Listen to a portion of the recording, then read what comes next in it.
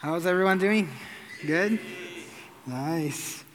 So I would like to invite you to open your Bibles or turn on your Bibles to Galatians chapter 5, and we're going to read verses 22 to 25. It's somewhat of a well-known passage. And the passage says, "But the fruit of the Spirit is love, joy, peace, patience, kindness, goodness, faithfulness, gentleness, self-control. Against such things there is no law. And those who belong to Christ Jesus have crucified the flesh with its passion and desires. If we live by the Spirit, let us also keep in step with the Spirit." Let's pray. Jesus, I would like to thank you for this day that we are able to be gathered here and worship you and glorify you above all things, but also to learn more about you, to be transformed from your word, so that we may be conformed to the likeness of your Son. That's what I ask that this moment now will do for us. In Jesus' name, amen. So as I was preparing for this sermon and reading this message, I was reminded of a Christian philosopher who already passed away called Dallas Willard, and he wrote this book called The Divine Conspiracy. And in the book, he deals with some theological ideas, and he's going to explain these ideas throughout the book. And right at the beginning of the book, there is one phrase that he says that really struck me, and it reminded me. And I was reminded of it this week when I was reading, and I think I've mentioned this quote before, but he says, "Familiarity breeds unfamiliarity."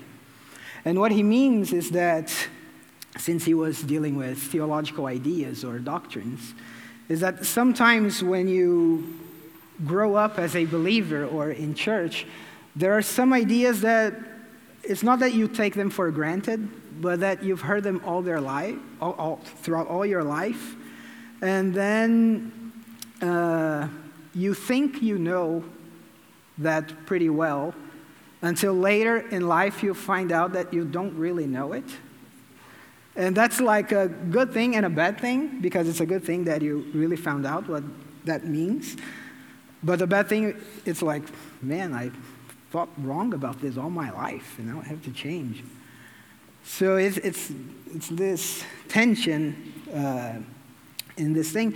And this is not only focused on theological ideas or doctrines, but I would argue that it's also present in our reading of the Bible, in biblical texts. There are some texts that we grow up hearing and reading in church ever since we're kids. And when we become an adult and we hear someone preaching on it, and they say, "Oh, he's going to preach on this passage," you're like, "Oh, yeah, I know what that means." And then I think the same idea applies. Sometimes we may know what the text is saying, but in reality, we may not know. So we always got to keep an eye out on this. And I think our passage today fits well into this category. And I remember when I moved from Brazil to the States, that after a couple of months, I went to this Christian summer camp. I was a teenager back then, and it was just full of activities and games and a lot of songs that we sang. And one of the songs was on the fruit of the Spirit. And it was like a very peppy song, like a very happy song. And for me, this passage, I always grew up with this passage as being like this is like a peppy passage. It's like not a self-help passage, but it's like a make you feel good passage. Like, yeah, love, joy, peace, patience, kindness, goodness, faithfulness, gentleness, self-control. And as I was reading this week, there were some things that made me question my previous thought on the passage. And I remember once D.A. Carson, who is a famous New Testament scholar, he was giving this talk, and at one moment he said something that everyone else quotes him for that. And he says, a text without a context is a pretext for a proof text. And what he means is that if you take a text and you don't look at the text in its context, you're probably going to read it wrong, and then you're going to defend something based on that text, which is not really inserted into the context. So it's like a really weird thing. So our passage today is on the fruit of the Spirit, and we've been through this journey talking about life in the Spirit. And for the next 4 sermons, we are going to be dealing with the fruit of the Spirit. So I get the privilege of having the first message on the fruit of the Spirit, because then I can spend more time on context and talking about the Galatians letter and what that letter really means. So let's set up the scene. First, it is a letter. So one of the things, if you would allow me to not be so much of a preacher now, but more of a teacher, I would say a good exercise that you can do with Galatians, for example, is to go online, find the letter, and print it out on a paper without any chapter division, without any verse division, without any subtitles, and read it as a letter. Because if you don't know, when the letter was written, it wasn't written with the chapter divisions or the verse divisions or the subtitles. It was just the text. And if you read it like this in Galatians, I did this week, and it's like 4 pages. So it's not a big deal. You can do it like 30 minutes. And it will just be like a fresh reading of the text. It's going to be just so different than what you would read with all the divisions and the subtitles and everything. So that would be my recommendation. You know, over the past few weeks, Matt has always been recommending books for us to read. I don't have any book to recommend, so I recommend homework. So you can go ahead and read the letter later. So it is a letter, and like most letters in ancient times, the letter follows more or less a structure. So you have the name of the person who sent the letter, to whom that person is sending the letter. Then you would have a greetings, like they usually said, "Oh, from God the Father and the Son, Jesus Christ, grace and peace to you." Then you would have a prayer request or a thanksgiving. And then after the prayer request, you would have the actual content of the letter where the person would discuss the whole thing that they wanted to discuss, and then you would have a conclusion. And when you think about all these 6 items and you go into Galatians, you will find one thing very interesting, that you have the person who sent the letter, you have the group who is receiving the letter, you have the greeting in the beginning, but you don't have the prayer request or the thanksgiving. He goes straight into the topic. And what most people will think on this is that there is an urgency in Paul in writing this letter. There's something happened in Galatia that he really wants to address, and it is so urgent that he's going to skip the thanksgiving part and the prayer request part, and he's going to go straight into the topic. And this already begins to shed some light into our passage, because our passage is a happy passage. It's love, joy, peace, patience, kindness. But it's inserted in a letter in which the context is quite urgent, and he can't waste any time. He needs to address whatever is going on in that place.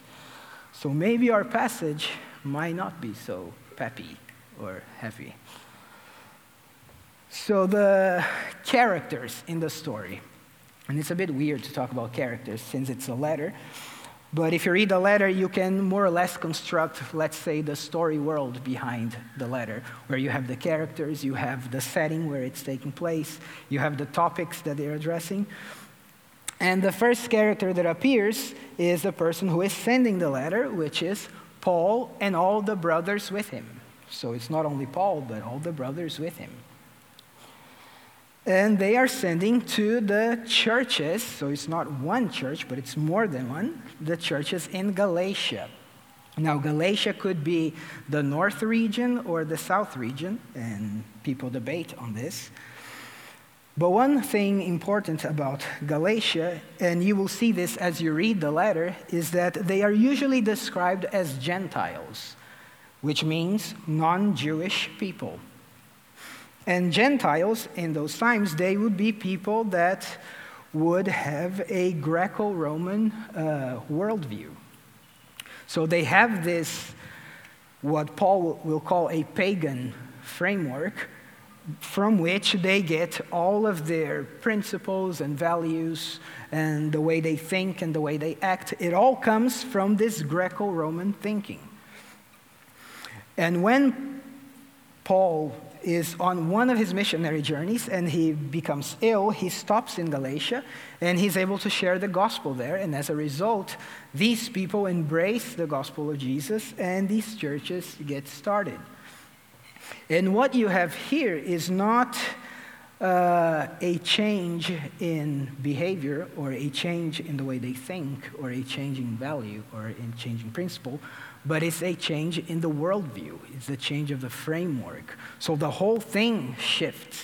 So these people are inserted in this context, which they were always a part of, but now they live in this new reality with this new framework, which brings about new ways of thinking and new ways of behaving, which I imagine would be quite similar for some of you who maybe grew up in Amsterdam and were not Christians to begin with, and you embrace the whole culture of the city, but somewhere along the way, you were reached by the gospel of Jesus, and your life was profoundly changed, and you have this new framework from which you live out your life, but at the same time, you're still inserted in the city.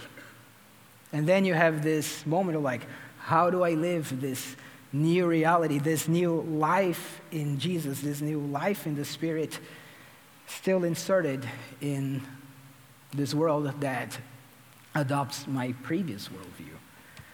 So this is a bit about Galatia.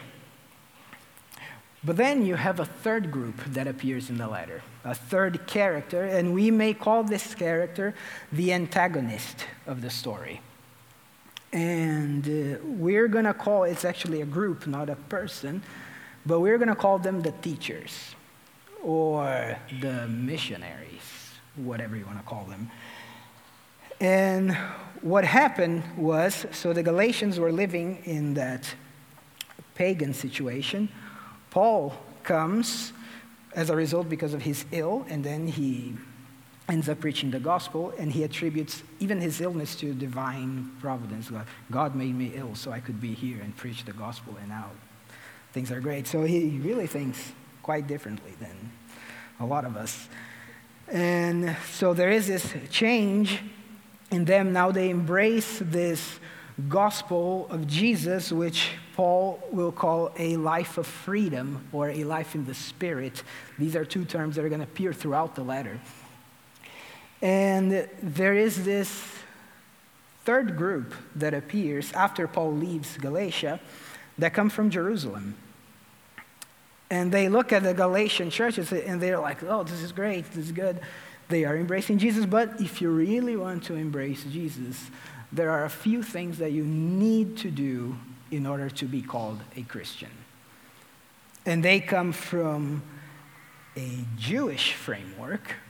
So now the situation is even more complicated because you have churches living in the gospel framework, but they are inserted in a pagan framework. And now there are people coming to the church with another framework. So you have three competing worldviews all around in those churches. And what these teachers wanted the churches in Galatia to do was to follow the ritual laws of the Old Testament, of the Torah. And these would constitute of three main things. And here in the letter, it's going to be specifically one. The first one is circumcision, which is not fun. The second one is food laws, So they would have certain things that they would have to eat or not eat. And the third one are the festivals that they would have to observe. And these teachers, they were saying, if you want to be believers, if you want to be Christians, you need to do these things. If not, then you cannot be Christians. And then Paul hears about this, and he doesn't, when he writes the letter back, he doesn't sound full of love and joy and peace and patience and kindness and goodness, apparently. So he writes this letter, and what he tells us, and he tells them, he basically says that, look, you are living in a situation of slavery in your pagan worldview. And God, by his grace, through Jesus, he reached you and he gave you this new framework, this new reality from which you can live out your life and change the way you think, the way you act, the way you behave, and which is a lifestyle guided by the Spirit and is a lifestyle of freedom in opposition to a lifestyle of slavery. And he says, and now you have these people who are coming and they want to bring you something that's going to place you in slavery again. And for him, this just doesn't work. And throughout the letter, his whole argument is going to be to deconstruct the way those teachers were teaching and what they were teaching. And Paul would be specially qualified for these because he was raised in those teachings. And in the letter, he will say, look, I was one of the best of them. Seems like he's almost boasting. Like, I was one of the best of these. And I can tell you for sure that will lead you to death and not life and not freedom that you are seeking. And then, so the question is, how do we live this freedom and how do we live this life of what Paul calls a life of the Spirit? And that's when our passage comes in. Now, our passage here we read from verse 22, but I think it would be helpful if we were to start on verse 13, which is where it's like the whole block where our passage is inserted. So he begins by saying to the Galatians, for you were called to freedom, brothers. So he is emphasizing that aspect of like the gospel that you are living, the gospel that I presented, that Jesus presented, is a gospel of freedom. You are called to freedom. But then he says, only do not use your freedom as an opportunity for the flesh. And this is something that I think in our modern world, or to be more precise, our postmodern world, I think Paul here is really dealing with our concept of freedom. Because when we think of freedom today, it's like, oh, what is freedom? Freedom is for me to get to do whatever I want, the way I want for me. And this is how freedom is viewed today. But Paul is saying, do not use your freedom as an opportunity for the flesh. He says you have freedom, but this freedom doesn't mean that you can do whatever you want, because if you do whatever you want, you're not actually free. You are a slave to your desires and your flesh. So it's a really different way of thinking about freedom. And then he says, do not use your freedom as an opportunity for the flesh, but through love, and here we have the first imperative or the command in the whole block, but through love, serve one another. And then we're like, wow, that's not freedom. Like you're telling me that I'm free to do whatever I want, but then you tell me that freedom really is to serve another person. And the term serve, the verb doulos, comes from the word doulos, which means slave. So what he's saying, but through love, be slave to one another. Then you're like, well, that is definitely not freedom in my eyes. unless we are defining freedom in the wrong manner. He says, for the whole law is fulfilled in one word: you shall love your neighbor as yourself. And then he will give here, he will shed some light into another problem that was going on in that situation in Galatia. So they were not only embracing this other message of the teachers, which Paul begins by saying, you are embracing another gospel, which in reality it's not another gospel, it's just a false gospel. And here he talks about another problem that they were having on verse 15. But if you bite and devour one another, watch out that you are not consumed by one another. So they were not only embracing this worldview that was actually making them slaves again. In this whole process, they were just destroying each other. He's saying, but if you bite or devour one another. So it's like strong words to describe what was going on. And the way he phrases this is quite interesting, because he says, you think you are biting and devour the other. But in reality, he says, watch out that you are not consumed by one another. So he says, you think you are destroying them? Actually, you're destroying yourself. And here Paul emphasizes the community aspect of the church.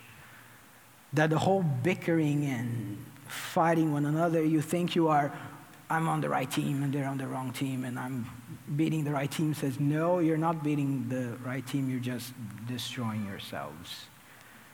It's like if you were, this is a horrible example, but it's like if you were like a pirate and you're fighting with other pirates and like there's like cannon, like I'm gonna blow your ship and it's gonna sink, and you don't realize that you're on the same ship. And if you blow their ship too much, the whole thing will sink and it's not gonna be fun for you. Not a great example, but it works.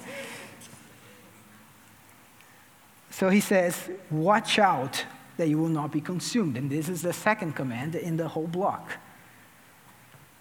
Then you get the third command.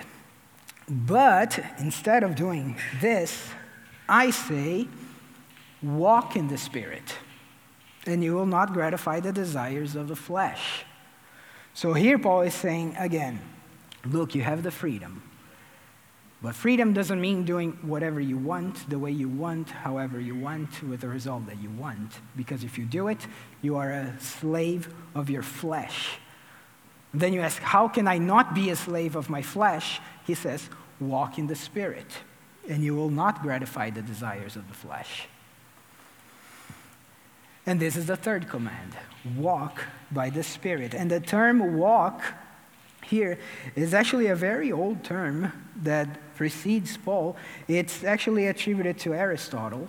When he would teach his students, he would often walk around and the students would follow him as he was teaching, and it would be like follow the leader or like follow the master. So walk in the Spirit, walk with him. He is leading you, he is guiding you in this way. And he says, walk by the Spirit, and you will not gratify the desires of the flesh. And then he will make the contrast between flesh and spirit. He says, for the desires of the flesh are against the Spirit, and the desires of the Spirit are against the flesh. For these are opposite to each other, to keep you from doing the things you want to do. But if you are led by the Spirit, you are not under the law. And here he's talking about the other framework. Then he says, now the works of the flesh are evident. So he says, if you want to live this freedom of do whatever you want, you are going to entertain the desires of your flesh. And he says, and these desires are pretty evident. If you look at a person who says, I am just going to do whatever I want and entertain every single thing that I want, he says, these things are going to be pretty evident. And the things that the list that Paul gives here, he will call them the works of the flesh. And works because they are the things that they do. out of those desires. And he says sexual immorality, impurity, sensuality, idolatry, sorcery, enmity, strife, jealousy, fits of anger, rivalries, dissensions, divisions, envy, drunkenness, orgies, and things like these. And a lot of them has to do with the communal aspect. A lot of these sins you don't do by yourself. You need to have another person in mind or another group in mind, which would fit really well into what was going on in Galatia. And then he gives the results of this lifestyle, much like what a prophet would do in the Old Testament. He would say, I warned you as I warned you before, that those who do such things will not inherit the kingdom of God. So what Paul is saying, do you want to entertain all your desires? Do you want to do whatever you want, the desires of your flesh? That's okay. But know one thing, the destiny of that is that you will not inherit the kingdom of God. So what does it mean to live this freedom, like true freedom? You have to live by the Spirit. And then he says, verse 22, but the fruit of the Spirit is love, joy, peace, patience, kindness, goodness, faithfulness, gentleness, and self-control. And against these things, there is no law. Against these things, you will inherit the kingdom. If you follow them, you will inherit them. Now, there is one thing that's like really interesting. If you look, he's contrasting these two worldviews, and he says one is the works of the flesh, and he calls them works. They are the things you do, and then he expresses them in many different ways. But here, the good ones, Paul actually calls them the fruit, and not fruits. It's not plural, it's singular. Which for like a grammar teacher would say, you said fruit, and then you list a whole bunch of that. But I think Paul is being intentional here. Because the idea of the fruit of the Spirit and this list is that, and I will give you another bad example because it's not good. These elements are not like a bunch of vitamins you take, like, now I have love, now I have joy, now I have peace, now I have kindness. He said, no, it's like a multivitamin. You take and you have the whole thing. It works. It worked. I couldn't think of another one. So he says it's the fruit of the Spirit, and you have the whole thing. And this shows that we usually hear people saying, well, I'm great in love, and I'm great in joy. But patience? I'm really keen on loving a person as long as they're a bit far away from me. Because if they're like too close, then I have to be patient with some of the things that... So it's like love from a distance. And the fruit of the Spirit is not this. The fruit of the Spirit, like, no, this is like a package deal. It's all together. They work together. And the whole point of this thing working together is that maybe we should then redefine what we think about love and joy and peace and patience and kindness. Because if you ask someone today, oh, what is peace, for example? They'll say, well, peace is just to live very chill, and be cool, no problem. It's just, I'm good. I'm in peace. But the term peace in Greek is the term eirene, which means peace. But Paul is talking with this Old Testament framework, and the word peace in the Hebrew is the word shalom. And while shalom may mean peace in terms of tranquility, it has a much deeper meaning. It's a peace that comes by reordering the chaos that our world is in.